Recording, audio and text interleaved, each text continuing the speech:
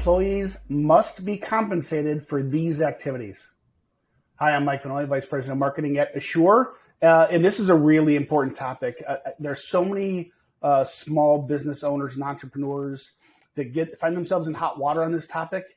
They're not meaning to do anything wrong, whether it's wait times, lunch times, non-productive time, travel to client, not client, that we can end up in wage and hour hot water really, really quickly if you don't know the law here. The law is pretty straightforward. We're going to have a robust conversation on this topic, but I think the actions are going to be pretty black and white. And so I got a great guest, the perfect guest for this topic. If you're a regular watcher of the show, you know Brian. Brian Schenker, he's an attorney at the Long Island, New York office of Jackson Lewis. His practice focuses on representing employers in a wide range of workplace matters, as well as preventative advice and counseling. Brian has extensive experience defending class action and collective action lawsuits under federal and state wage and hour laws. He has successfully defended wage and hour audits conducted by the U.S. and New York State Departments of Labor. And Brian regularly handles cases before courts and administrative agencies involving claims of discrimination, sexual harassment, and retaliation. Brian, welcome back to the show. Thanks for having me, Mike, and certainly a topic I'm quite familiar with in terms of my practice. So I'm happy to jump into this today. Yeah, this is a day in and day out occurrence that you deal with, and I think most entrepreneurs, I think they're trying to do things as efficiently as possible. They don't want to overpay when they don't have to. They're not necessarily trying to take advantage of people. But there's some really black and white law here that I think everybody needs to understand. So let's just start out with maybe some definitions. So, the title employees must be compensated for these activities. There's this legalistic term, compensable time. Compensable, obviously, tied to compensate. So can you just first unpack for us what is compensable time? Right. So, it's important for employers to understand the framework that they're working in here with the Fair Labor Standards Act, the FLSA. It's interpreted very broadly and in favor of employees.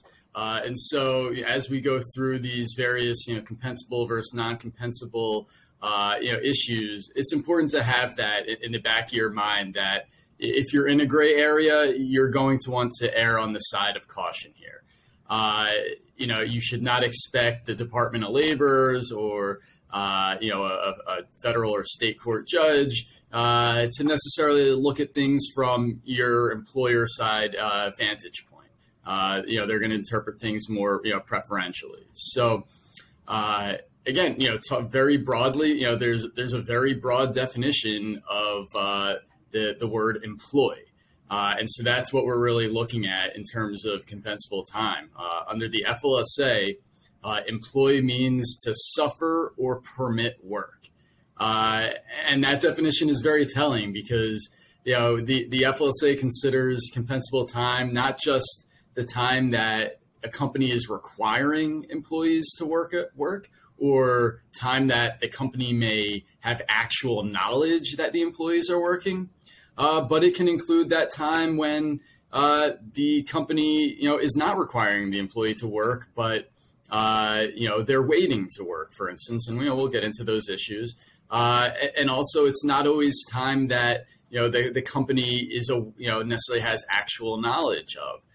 There are many decisions that stress that a company that has constructive knowledge that an employee is performing work is enough that that time should be compensable. So, as a real quick example of that, a non-exempt hourly employee who sends an email to a manager in the middle of the night. Well, even though they might not have logged that time, the company certainly has some knowledge there that they were performing work and should be paid for that time. So, we'll get into those issues. Especially if the boss replies and engages in the conversation. Exactly. So there are a lot of things where, some of these, issues we'll discuss today are, somewhat common sense. Others are not. And like you said, Mike, it's not always an issue of employers having, bad motives and wanting to take advantage of employees. It's sometimes just, not being familiar enough with the rules. And unfortunately, the FLSA does not care about intent, right? That's not a requirement to establish a violation of the law. Yeah. It's really black and white in terms of whether you fully complied or whether you didn't. And so I think one other thing to note for today is that, this may be obvious to some, but when we're talking about this compensable work time, we're really talking about our non-exempt, workers. And that means, our workers who are paid an hourly rate and are entitled to overtime if they work more than 40 hours in a week. So, there's the overtime component, there's the minimum wage component, and both of those can come up in the context of compensable time because, failure to pay an employee for all their time may result in a minimum wage violation, may also result in them not being paid time and a half for overtime hours. So, it's very important to, for employers to determine, the amount they should pay, the correct amount. And the only way you can determine that correct amount is by knowing, the proper number of hours that you should be compensating your employees for. Yeah. So we talk about this all the time. The law is clearly shifting. Now, FLSA is not shifting. It's been around, since, 1928, right? So it's old, almost 100 years old. But generally speaking, power is shifting from employer to employee through legislation, through administrative function. And so the purpose of this show is to bring power to the employer just through knowledge here, right? And this is an area that if you do it wrong, you can really get in trouble. I think, if you're running a restaurant and you're working on 3% margin, you're running a grocery store, you're working on 1 or 2% margin. Labor is your number one expense. Really, really tempting to make sure that you don't want to screw anybody over on purpose, but you only want to pay for work being done. It's the disgruntled employee who feels like they're getting taken advantage of. That's the one who's going to report you for a wage and hour violation. And once the state or the Federal Department of Labor is in doing their audit on that case, Pandora's box is open at that point. So, as you know, Brian, lots of mistakes made by employers out of ignorance. But employees, as long as you have a good relationship with your employees, they're generally pretty forgiving. Either they're going to not know and not call you out on it, or they're going to call you out on it and you work it out together and no legal action is necessary. It's the employee who feels taken advantage of that gets bitter, and they report it, but possibly not to you, possibly to a regulatory body. I'm not overstating that, right? No, exactly. I think there's an intersection here of both legal compliance and employee relations, right? And they completely overlap in that if you treat the employees with, in compliance with the law, with respect, they're happier, they feel, that you value them and, their contributions to the company, to the business. And on the flip side, if they feel that, the company is cutting corners and, potentially, potentially, not paying them for everything, that's something that becomes both a legal challenge for the employer potentially. But, even before that might be, there might just be grumblings, right? Sometimes, employees are not necessarily keen on, instituting a legal action, but you're going to have a lot of disgruntled workers who are, upset that, they're not getting paid for, say certain, travel time that, maybe their last employer paid them for. So, they believe it should be paid. Right. And I also, on the flip side, that's not all, that's not say, of course you and I, we don't believe employers are bad at all. That's not, where we're going with this. And so I also want to point out that a lot of employers who come to me are doing something else. They're paying employees for time they don't have to pay them for.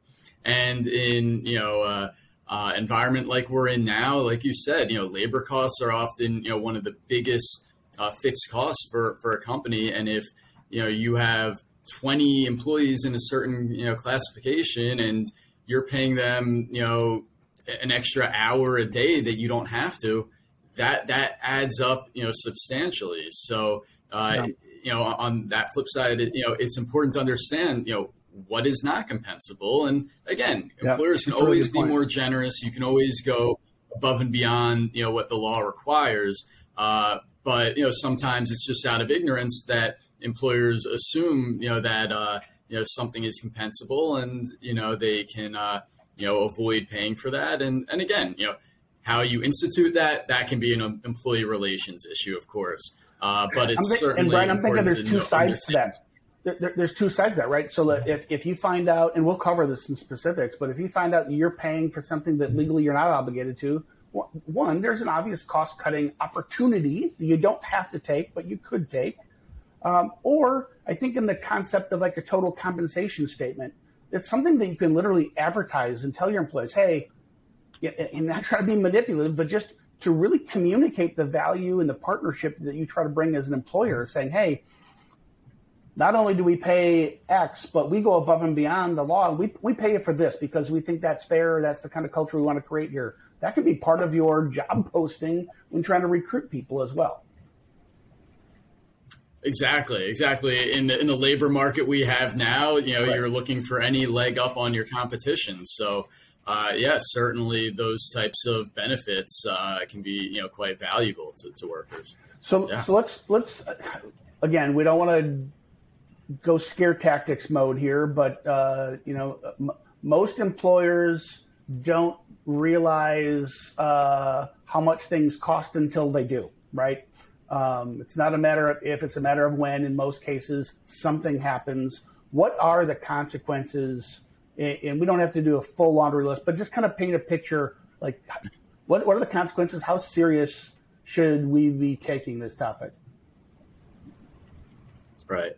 No, so you're exactly right. And that it rings very true that, that there's a cost to noncompliance. And, oftentimes, when I sit down with a company that, needs to change to come into compliance, they look at it and they're saying, oh, this is, going to be so costly, it's going to increase our costs.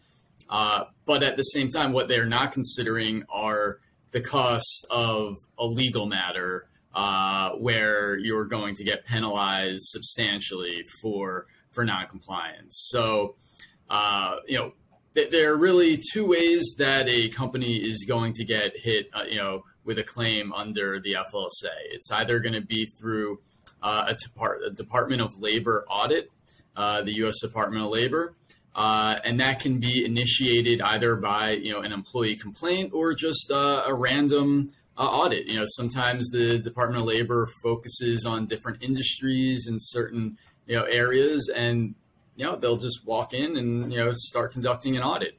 The other way that these claims are made is through a private attorney filing a lawsuit in court. And so, what are they going to be able to recover if there's a violation? So first, it's going to be any unpaid wages, right? Both minimum wages and overtime. So, what does that really mean? So a common allegation is that there are off the clock hours. And, a lot of what we'll discuss today can lead to those claims, right? If there's compensable time being worked by your employees that is not being compensated for, then that's what we call an off the clock claim, right? It's, you might be paying them properly for other hours, but there's some additional number of hours that you haven't paid them for. So, those are going to be owed at least the minimum wage. And if that pushes their weekly hours over 40, now it becomes, a time and a half issue. In addition,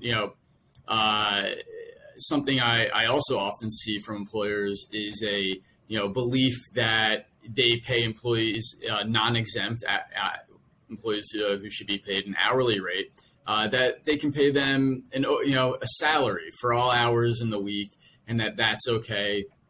Sometimes, they might have a handshake deal or even a written agreement with the employee that, this salary covers you for all hours worked.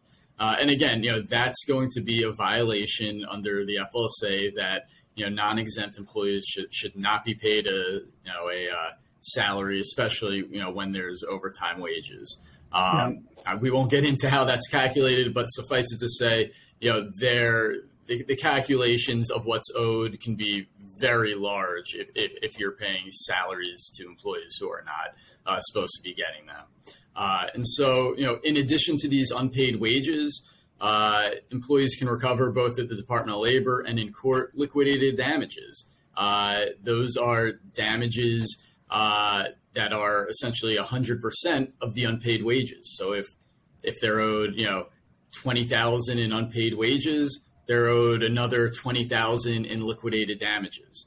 There's not much of a defense against liquidated damages. They're almost, they're more or less the norm. Very limited circumstance in which an employer could avoid that, such as, getting advice from a professional on how to pay, and somehow that advice turned out to be wrong, or, a subsequent decision changed it, but that, you can show the employer did their due diligence in, hiring a professional. Now, again, going even, not necessarily a category of damages, but something that can happen both at the DOL and with a private lawsuit is that it can expand. These claims can expand beyond, the one or two employees that come forward. Right. At the DOL, we'd call this, a company-wide or, position or classification-wide audit. And in a private lawsuit, we're talking about under the FLSA, a collective action, which would allow, similarly situated employees, typically those within the same or similar position, maybe even not just at the location, but maybe at other locations too, to join into this claim. So these matters can grow, and even if, for instance, a private lawsuit, even if the attorney doesn't go that route, there's leverage there, right? And that, can help, get, a favorable settlement for the employee where, there might be one employee, but hey, if you don't settle now, I'm going to file that collective action motion, and, there are possible, 25 other employees who will have, an opportunity to join this lawsuit. So, Brian, what's type of potential. Brian, what's your sense for how these, is it 50-50 result of audit versus lawsuits, or is this 80% employee hires an attorney? Frequently, the attorney takes the case free of charge and will only work on a percent of the penalties, fines, settlement. How does this usually manifest in your experience? Yeah, great question. And what I see is certainly more in the going the attorney route. And the reason for this, the reason we have a very active plaintiffs bar, that's the employee side, they are very active in these types of claims because if the employee prevails in recovering any amount of wages, the attorney will be able to collect their attorney's fees from you, the employer. So not only is the employer paying, an attorney like me to defend the case, if they end up losing any amount, then the attorney for the employee will make an application for their own attorney's fees to be paid by the employer. And just, for example, I have seen cases where the employee recovers almost a nominal amount, so a couple $1,000s, certainly, sometimes less than 10,000. And the attorney, because they were forced to litigate for years, they have over 100,000 in legal fees. And so the court awards that. So sometimes, the attorney's fees, can be the biggest, potential damages in a case like this. And so the result of that, really, practically speaking, is that unless an employer has an argument that they fully complied with the law, that it oftentimes does not make sense to get into heavy litigation and fighting, because you're just pushing that plaintiff's attorney to incur more fees, and you're going to make a settlement more difficult or more costly, rather.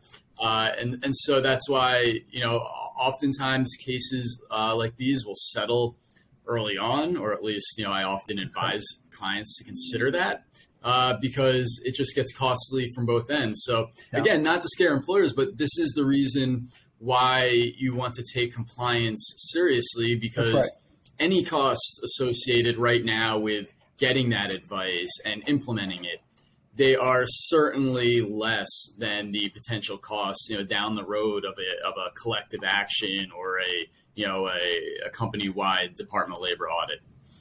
And even if you're doing it right and you're not, and you are compliant, and you have good insurance to cover these liabilities, legal fees can outrun your deductible like that. So this is serious stuff. So. Okay, I think we covered what is compensable time. We talked about the consequences, how these things arise. I think we're solid there. Let's just jump into the meat here. And I'm looking at a laundry list of things that you sent over that we should talk through, Brian. What are the specific activities that you have to compensate employees for? Sure. So I think maybe a good topic to start out with, which can be a confusing one, is waiting time, and depending on the circumstances, a waiting time for an employee may be compensable work time under federal law, and so there's kind of a saying that has developed. It's whether the employee is engaged to wait or waiting to be engaged. We'll break that down, but the engaged to wait, that type of time, that's going to be compensable and time that should be paid. So let's, I think it's probably easiest to start with an example, right? Yeah. These situations arise when, this non-exempt employee is not performing work during their regular workday, but essentially waiting for an assignment. For example, an administrative assistant who's reading a magazine while waiting for an assignment, right? That person is engaged to wait typically and should be compensated for that time because they're not, that employee is not free to leave the workplace, even though they're performing no work. They couldn't just get up and, go shopping at the supermarket if they wanted to, right? They're being required to stay there. And even though no productive work is being done, and they might be, say, online shopping or whatever the case may be, you as the employer are requiring them to be there because an assignment could come in at any time. Another example would be, a messenger who works on a crossword puzzle or reads a newspaper while waiting for a package, or a factory worker who's, congregating with some coworkers and talking while, their machine is being repaired. And so they can't perform any work maybe for, 30 minutes or so, and they're just hanging out. But that's work time because they're not, it's a short period of time and they're not able to leave. So, some of the hallmarks of this type of compensable waiting time are that it's normally unpredictable and of short duration, right? So, and there's not enough time for the employee to use it effectively for his or her own purposes. So, for the employees, while they're not engaged in the work in which they're hired, they still remain subject to the direction and supervision of the employer at any given moment, right? These are, short durations. Brian, I think I'm going to give you a use case. I think I know the answer, but you're in a manufacturing environment or some assembly type of environment. Machine breaks down upstream in the process. Nobody downstream can do any work. Hey guys, machine's down. It's going to take Joe an hour and a half to fix it. Everybody clock out, and I'll let you know when we're back up and running. Status? So that might be closer to, so when the employer can give the employee a specific period of time that, this waiting time will end and the duration, it gets closer to being non-compensable. Now, at the same time, giving those employees an hour and a half, there are other questions, right? Are they free to do what they want, right? Oftentimes, for instance, I've had clients with absolutely enormous factories, and so just the walk from getting from the workstation to maybe the employee locker room could be a 20-minute walk, right? So even an hour and a half, is that really sufficient time off? Because at least half of that time is going to be spent really in transit between where Right. they might be able to relax and have some time. And also, look, in your example, I would definitely lean towards that being compensable, because it's something that's unexpected. And even though the employer is telling them, an hour and a half, is that really enough time for them, to use it for their own purposes? And look, these are issues, where the facts of each, situation will dictate it. And, if you've ever read a Department of Labor opinion letter, they always reserve it with a statement like that, hey, this is based on the facts as you provided. And, there might be others that could be relevant to this, but yeah, again, especially where the employee would still be required to stay on premises, that's probably something we're looking at as compensable work time. Brian, so let's talk about a couple of variables in that use case for folks. Would it have been less likely to be compensable time if it was a longer period of time, and if it was fixed, versus, hey, we're going to be down for at least a half hour here, go ahead and clock out. So it's undefined, it's a short period of time, can't really do anything else with their time, versus we're going to be shut down here. I think it's 3 hours. You guys are free to go. I'll text you when it's time to come back. Am I kind of hitting the right boundaries there? Right. Yeah, exactly. And so there's some gray area, but right, something like that, 3 hours. Hey guys, you're free to leave. I expect it's not going to be before 2 p.m., but I'll text you, around 1:30 and let you know. It might even be later than that. So that's something where, then they clearly have sufficient time to use that for their own purposes. You may, you're probably permitting them to leave premises because, again, you don't need them. All you're worried about is, I just want you to be back by, 2 p.m. when we expect to be back online. And so, that would be a situation where there would be, likely, a time we'd call that, instead of engaged to be waiting, you'd be, waiting to be engaged. And therefore, you're not engaged at that time, and so it wouldn't be. And Brian, in the later use case, if I said it's going to be 3 hours, but we just don't know, in case it's up and running earlier, I need you all to stay here. That tips it back into compensable, yes? Right. It absolutely could, because now you're limiting them. And, for instance, you're saying, look, I need you to stay, on the floor. I don't want you guys going, back to the locker room. I need you out here, in case it's ready earlier. Things like that are going to show, they're still subject to the direction of the employer at any moment. So, that takes away that freedom to, go use the time for their own purposes. That would make it, non-compensable. So that type of restriction or uncertainty as to when they'll be called back would certainly tend to tip the scale towards compensable time. Got it. All right. We could probably go a bunch more use cases, but I think we got the basic boundaries there. Next one is on call? Sure. So, on-call time it's a similar concept as waiting time, not exactly the same. For those who who are interested in the statutory framework here, on-call work is typically covered by the Portal to Portal Act, which is really just an amendment to the FLSA. And so here, similarly to waiting time, compensability of on-call time depends on whether the employee can effectively use the time for his or her personal purposes.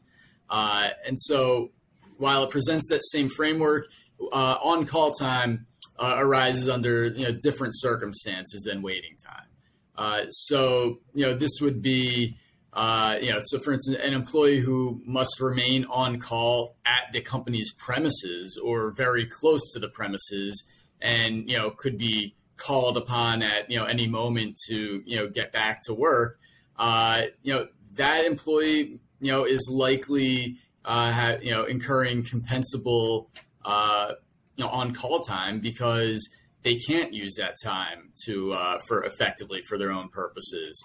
So by contrast, someone who doesn't need to be on premises, and if they get a call to come back to work, they have maybe 2 hours to get there. That might be sufficient to be non-compensable, because that allows them to use the time for their freedom. Right? Could they go to a movie? Could they go shopping? Right? They could do all sorts of things with that time and not be restricted. So I guess an example of this, right? Talking about someone at the office, right? So a telephone operator who's on duty during specified hours, but is permitted to rest during certain times when the phone lines aren't busy.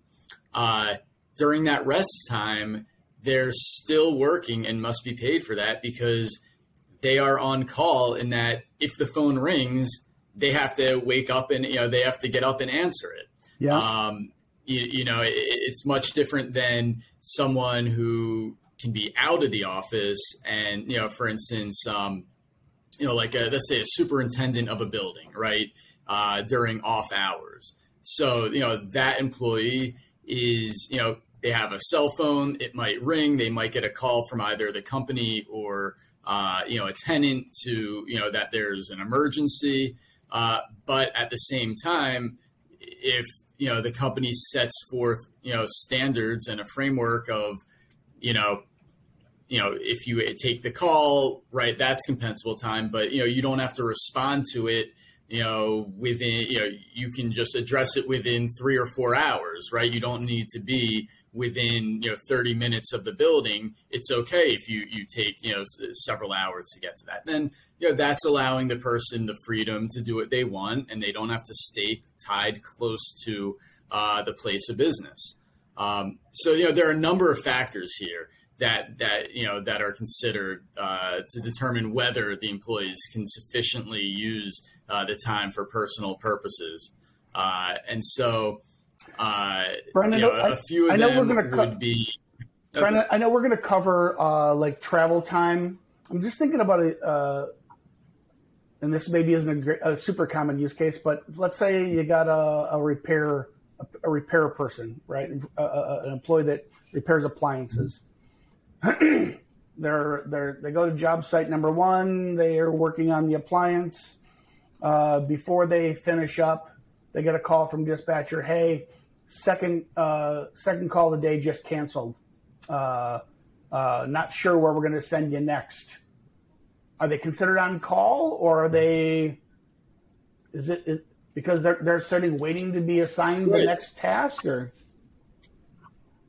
Yeah, so it depends. I mean, in that case, it would really depend on how quickly they would need to go to that next job, right? If they say, hey, you're off, and when we get the next job, look, it'll probably be within some, geographic region, and look, you'll have a couple hours to get there, something like that. So a lot of it is, so going to those factors, I think this is a great question, because now I can, I can show you how these factors play into that, right? So is the employer imposing an excessive geographic restriction on the employee? So if that company is saying, look, we don't have any, more work for you, but we may, and, it could be within 100, a 10 mile, that's a real, short radius, a 10-mile radius, and we need you to stick around there. because, you're going to have to respond within a short period of time. That's a second factor, the period of time they have to respond. Yeah. That might be, that's probably going to be compensable time. If on the other hand, they say, look, we don't, you can go do whatever you want, because when we get this call, we're not going to require you to be there for 2 hours. Therefore, this employee then has, a lot more ability to use that time, go where they want, and they know that, I just have to stay within, 2 hours of this 10-mile radius, something like that. That can be, helpful in establishing it's not compensable. But, other factors can be, look, another factor is actually, in reality, do the employees actually engage in personal activities? Because, sometimes, we look at this, from a theoretical standpoint. And, especially, in HR, sometimes, there's not a recognition of what the employees actually have to do. And so it's important to understand, what are they doing? Obviously now we have, cell phones. And so often this on-call time is not, tethering someone to a specific location. But, I have seen situations where, someone's on call, let's say it's weekend work. And if they get a call, they'll need to, maybe it's something like IT, right? That they're on call on an emergency basis on a Saturday. And so, the company might say, yeah, we'll give you a call, you'll get a call telling you if there's work, but then you'll need to, log in from your home computer, right? Or, and so that might be limiting, right? If they need to be near their home during this on-call time, get back to their computer and their internet access. And, because look, obviously, they're not, you don't want to have someone doing this at Starbucks on public Wi-Fi, right? So they need to be, close to their home. That might be likely too much of a restriction, if, for instance, you need to respond to this within 30 minutes. But at the same time, how the factors play in, even though you might have to go home, if you have 2 or 3 hours to get there and handle the issue from your home, that probably would lean towards it not being compensable, because the amount of time you have to respond means you'll still have, sufficient ability to use that time for your own purposes. The common theme. So again, there are a lot of here. Yeah, the common theme that keeps coming through here is how you're restricting the employee, right? If you're restricting the geography, you're restricting the amount of time. If you're restricting what other activities they can or cannot do, it's this restricting of the employee that is the gating factor, right? Right. No, exactly. And so, and look, this scenario, it can happen both, at work, right? Or it could, on-call time, more traditionally, the way we think about it is someone who's, not on the premises. And, like I said, that scenario of, emergency work for a superintendent or IT on a Saturday, kind of the person who covers, the non-work hour hotline, things like that. And and it's all, the main things that I would usually ask a client first would be, how quickly do they have to respond? And, where do they have to respond, right? Can they do it from anywhere, right? It's just, handling a phone call. So they just have to have their cell phone on them. They could handle that anywhere. Yeah. And if it's a reasonable period of time they have to respond, that would lean towards it not being compensable. Right, let's move to the next one. We got a bunch of them to cover yet here. Talk about rest breaks. What's legally required according by FLSA to provide them? Do you have to pay them? Does it matter how long they are? Take us through that. Right. Great. So, under federal law, under the FLSA, there's no requirement to provide, rest breaks or even meal periods, which we'll discuss meal periods a little differently, in a moment. But yeah, rest breaks are not required, but federal law does address the compensability of rest breaks. So, commonly, right, I have clients who say, Ryan, my employees take, five breaks throughout the day.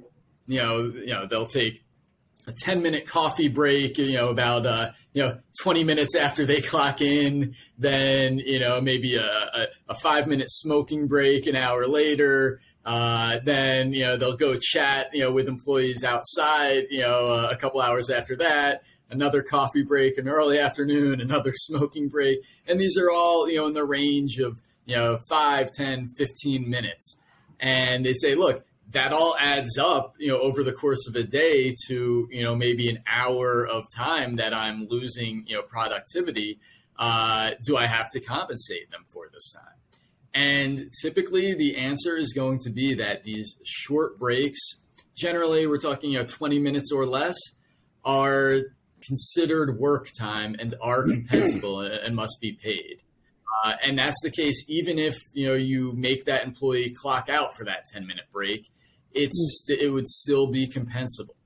And so, look, a company can have rules and institute a written policy about these types of rest breaks and limiting them. That, of course, is fine because, again, the law does not require you to provide these breaks. But at the same time, if you're an employer that allows employees to take these short breaks, you need to understand that it is compensable and that these short periods of time where they're not working should still be paid. And I think that's important because some employers think, well, if I make them clock out, anytime they clock out during the day is not work time. That's not the case. Clocking out for 15 minutes to go hang out at the water cooler or take a coffee break, that's still compensable time. And I guess that kind of leads us right into... I think this whole punching in and punching out thing is where people get hung up, because I think it's a reasonable assumption as an employer. Think, oh, I make them punch in and punch out for their breaks. That alone doesn't mean you're not on the hook to still pay. Exactly. I mean, that's not right. We don't want to underestimate the importance of having employees clock in and clock out, but that is not the end all be all of what is compensable and what isn't. So I think, first you want to understand what's compensable, and then we want to make sure employees are clocking in or somehow, recording all that compensable time so it gets paid. Right. And so what I think this leads right into, meal breaks, right. Which I think is another area that there's, I wouldn't say a lot of necessarily confusion, but there is nuance here. And so meal periods are often parts of lawsuits that I see. They might not be the focus, but there's typically, if there's, an overtime claim for other off the clock work, probably more than 50% of the time I'm seeing, a meal break, alleged violation as well. So, once again, under federal law, there's no requirement for, to provide employees with meal periods. There might be state laws that require that, but, federal law, again, just addresses the compensability of meal breaks. Does Department of Labor... Does a court even differentiate between a break versus a meal break? It's just a break, right? Right. So a meal break, when we say a meal break, we're talking about really an employee that has at least a 30-minute break and is relieved from all duties. So, that when I say meal break versus, a rest break, I'm talking about something less than those 30 minutes. And when we say a meal break, a proper meal break that, you could potentially not compensate an employee for would be something that's at least 30 minutes. And the other key is that they're relieved of all duties during that time. And so including, that's important, including geography, right? If I'm going to run out and run an errand real quick, if I'm going to go off property to go get my meal, if I'm going to go to my car in take a nap or listen to a podcast, truly my choice as the employee, right?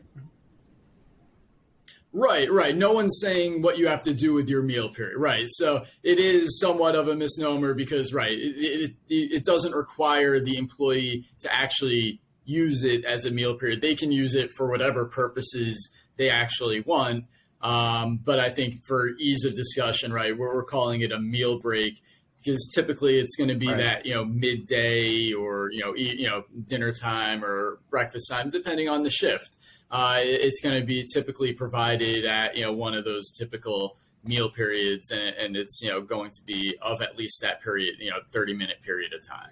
Brian, am I thinking about it right? It still goes back to the restrictions that you're, as an employer, you're applying to the employees. So just because it's more than 30 minutes and you call it a meal break, if you say you can't leave the building just in case something pops up, or have your cell phone with you because in case there's overflow on the calls, or any other type of restriction, you're likely tipping into compensable time, right?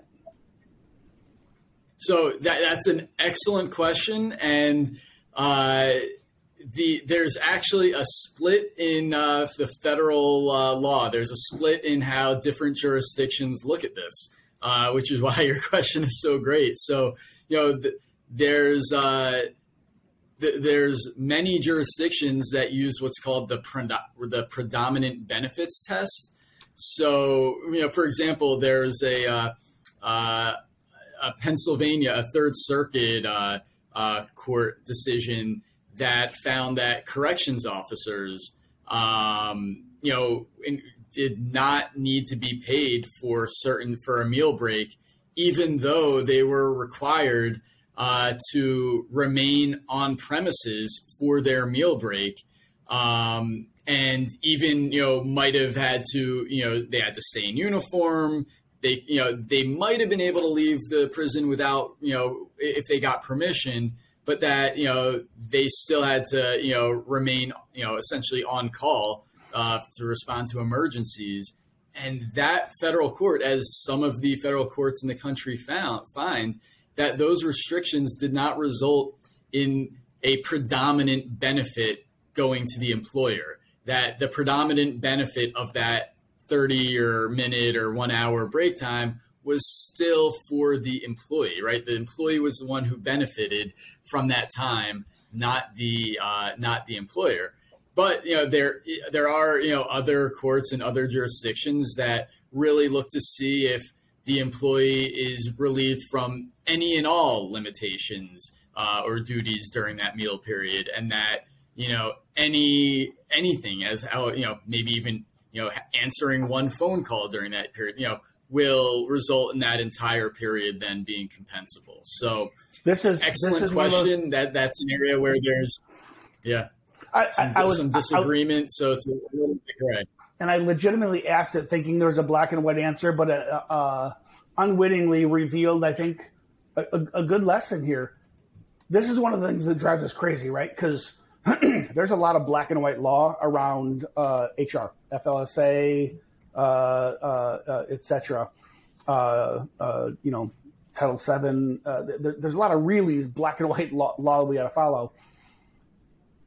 At the end of the day, when it sits in front of it's human beings in the administrative bodies of departments of labor, state or federal. It's human beings sitting behind the bench in a courtroom that you have to convince, right? And as black and white as some of these things may be, it is still open to interpretation, which is it could be good news for you as an employer.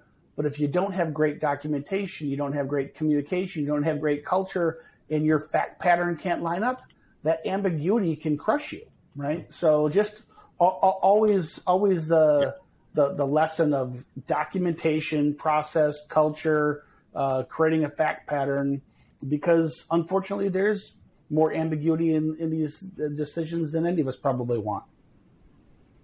Yeah. And documentation, like you said, absolutely key, for this meal break period, you want to have it documented, what is permitted and what isn't, right? You want them to clock out for this period, so you have it documented.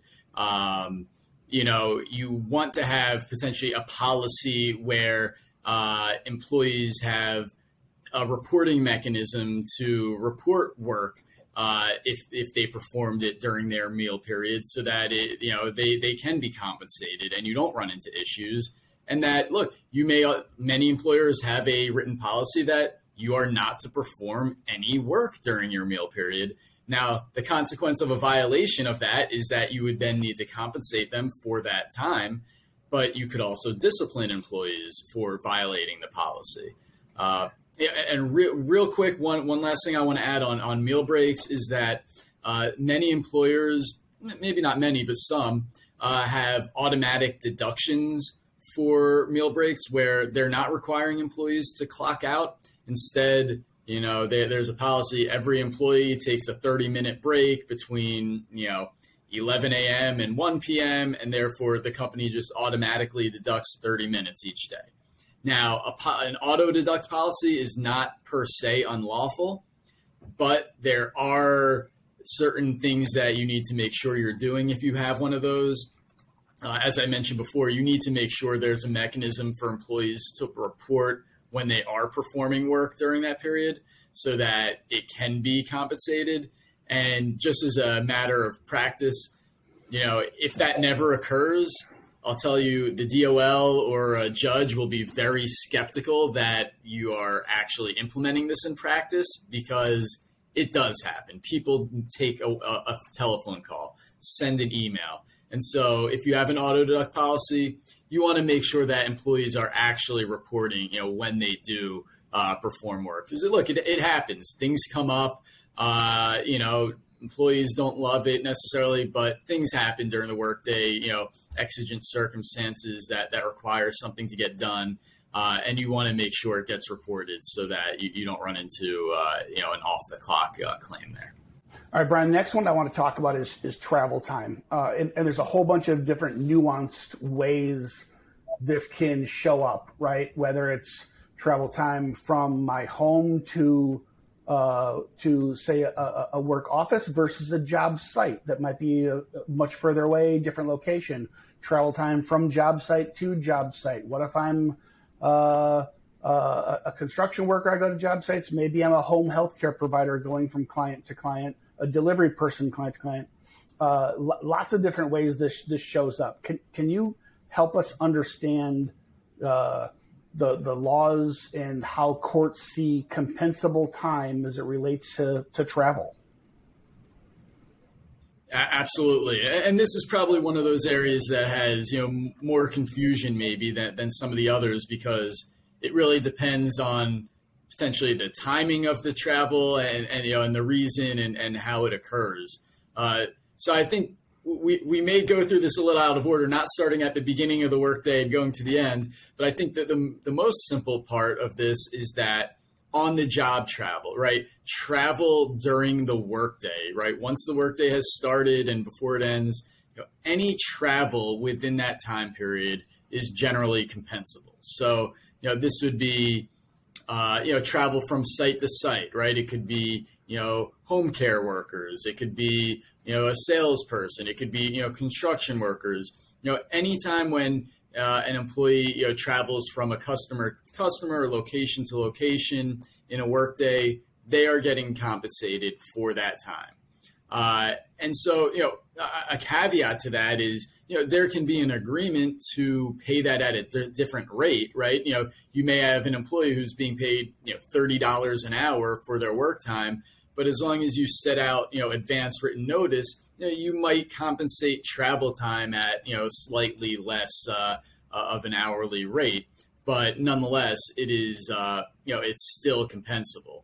And look, how this relates to other types of travel is, sometimes there's confusion where, an employee reports to a specific location at the start of the day, right? Maybe it's the company's premises, a warehouse, any particular place they're required to report, and they pick up tools, they get an assignment, they get a company vehicle or anything else there. They don't even need to be performing, productive work, but they've been required to report somewhere. So, as soon as they report there, they're on the clock. They should start being paid. And then, if they travel, if they pick up their tools and then travel an hour to the customer location, that hour of travel is compensable. Likewise, at the end of the day, if, the employee goes from the very last customer and instead of driving home, they're required to drive either, in their own vehicle or the company vehicle, back to, a garage or the company premises for any reason, that travel time back to that location will be compensable. And so, that is, while it's somewhat a simple concept, we need to remember that, because a lot of times employers are just thinking, no, the real work is starting when they get to that first, customer site, not when they picked up their tools from the office. Again, companies can make arrangements so they don't have to travel to that first, meeting point first in order to avoid, compensating for some travel time. But very important that travel time during the day, will be compensable. Brian, what about? And then so kind of following. Go ahead. Yeah, so different use cases. So I traveled from my home to the shop, so to speak. And then I hop in a utility truck that's equipped with all the tools and parts and stuff, and I go from there to job site, construction, service, whatever that may be. Travel time from my home to the workplace, not compensable, correct? That's correct. Ordinary travel time from home to work, not compensable. And obviously, you just talked about from location to location. From there is compensable. What about the scenario when the company lets you take the company truck? So you're leaving from your home. You're not a home office employee because you're working out in the field at job sites and the customer locations. Are you on the clock to be? Is it compensable? On the clock is the wrong question. I've just learned that. Is it compensable time driving from your home to the customer site or to the job site if you are equipped and driving the company vehicle with all the tools?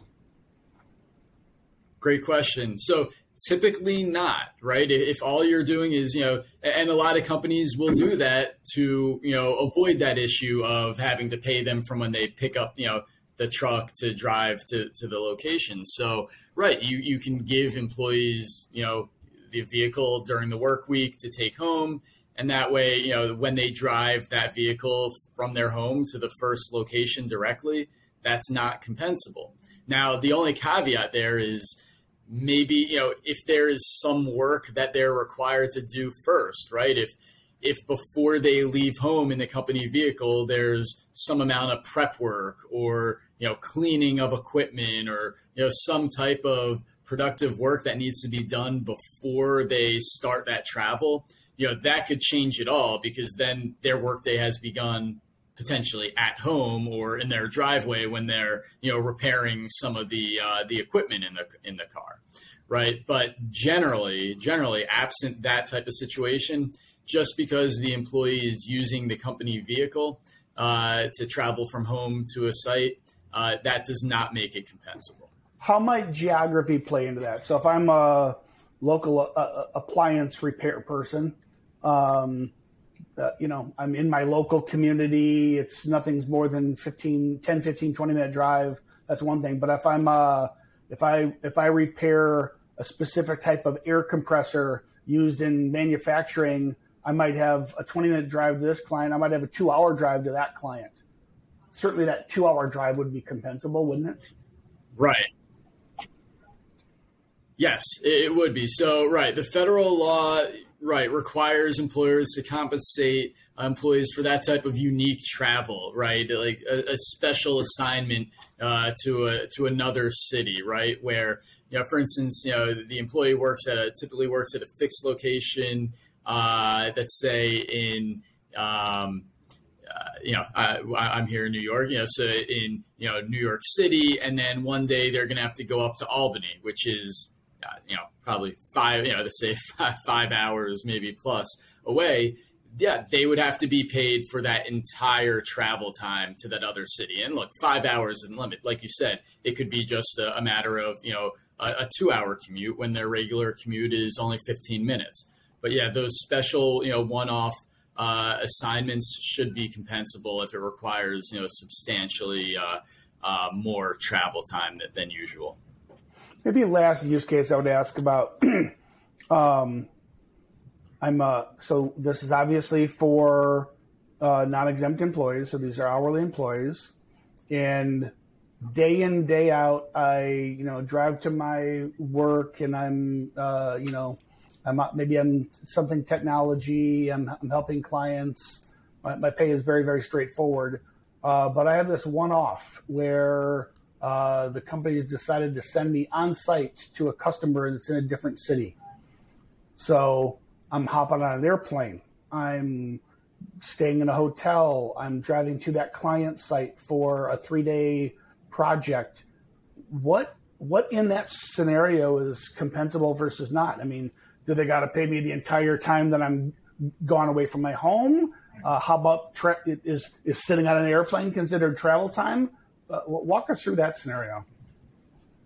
Yeah, great question. And this gets some more complications probably than the others. But the general rule here would be, if you're incurring that type of maybe overnight or air travel or some maybe on a train, things like that. An employee who travels away from home like that should be paid for their should be paid if they incur the travel during normal work hours, and that is whether it's on a weekend or a weekday. If they're traveling during those normal work hours, they should be compensated. Now, even if it falls outside of that, let's say this is overnight travel and they typically don't work overnight, but that for instance, the employee is doing work, right? You have a laptop or, some type of electronic device, or you're taking, making calls,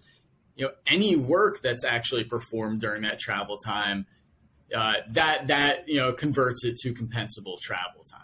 Yeah. So the employee who takes public transportation instead of their own car and then is doing work on the train, no matter what time of day that would be, that would then be compensable working time. Yeah.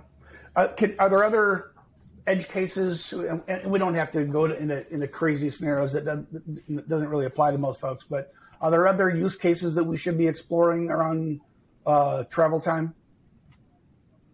So I think these categories, what we went through, cover the broad scenarios. And look, in my practice, I would say the most common type of claim that I see is a failure to pay for travel time during the workday, right? That when employees are traveling from customer to customer, many employers have the misunderstanding that that's counted like home to work travel and is not compensable. But that's not the case. That if you're looking at any travel time within the workday and you're not compensating for employees for that, you should really, really look into that, because most likely it's going to be compensable. So that's really where I see issues arise most in terms of litigation.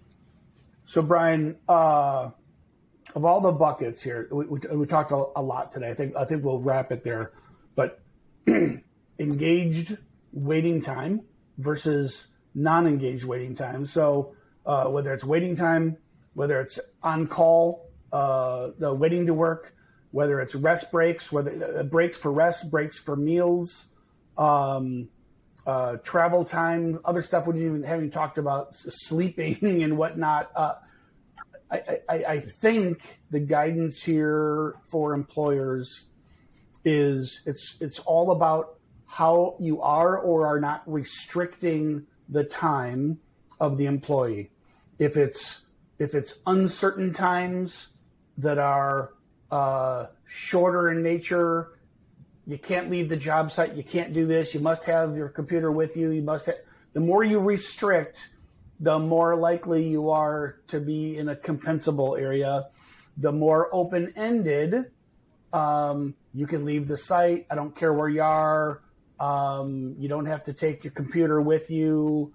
The more you are on that end, longer periods of time that they could actually do something with that time, you're more in the direction of non-compensable time. Is it safe to put it in kind of those, I don't want to say two buckets, maybe a continuum? Yeah. I think broadly speaking, that's quite accurate. And I think the only thing I'll add, and I think you and I mentioned this at least a couple of times every time we speak, is that documentation is also key. So, when we're talking about those restrictions versus less restrictions, that's always that can come down to a factual dispute. So a written policy that explains, what the expectations are during, on call time, for instance, or, during break period, meal breaks, those types of things being in writing, that can be so helpful to a company to establish, what actually, was expected and what really occurred. Right. I've done it a couple of times. I don't want to disparage your industry, Brian, but the reality is, so you're with the good guys. You're helping the employers. There's a lot of people will just take work, knowing that they're going to get a portion of a settlement because the employer doesn't have good documentation, even if the employer didn't do anything wrong. But if you have a job description that describes what the employee's work is supposed to be, you have an employee handbook that describes the policies for an organization. If it's a non-exempt employee and they are punching in and punching out, and you have an audit trail of the breaks they are or not taking and how they show up to do their work, if you have a good fact pattern, the opposing attorney is going to have an initial conversation with the employee who files the complaint and wants to pursue action, and they're going to say, you don't have a case here, and nothing will happen, likely. Or if they do, it's going to be settled really quick because of your documentation of a good fact pattern.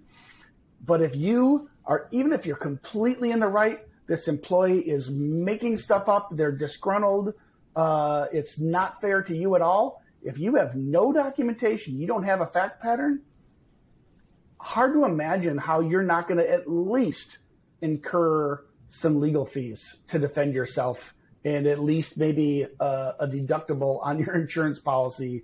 The documentation just kind of means everything here. Brian, anything you'd want to add in closing? Absolutely. No, I'll just say you're exactly right. And it's not about making my job easier, which it does if there's documentation. It'll save the company money if there's ever a dispute. That's what it's all about when you get into these, complying, but being able to show the compliance. Well, you said something at the top of the hour that I'll close with.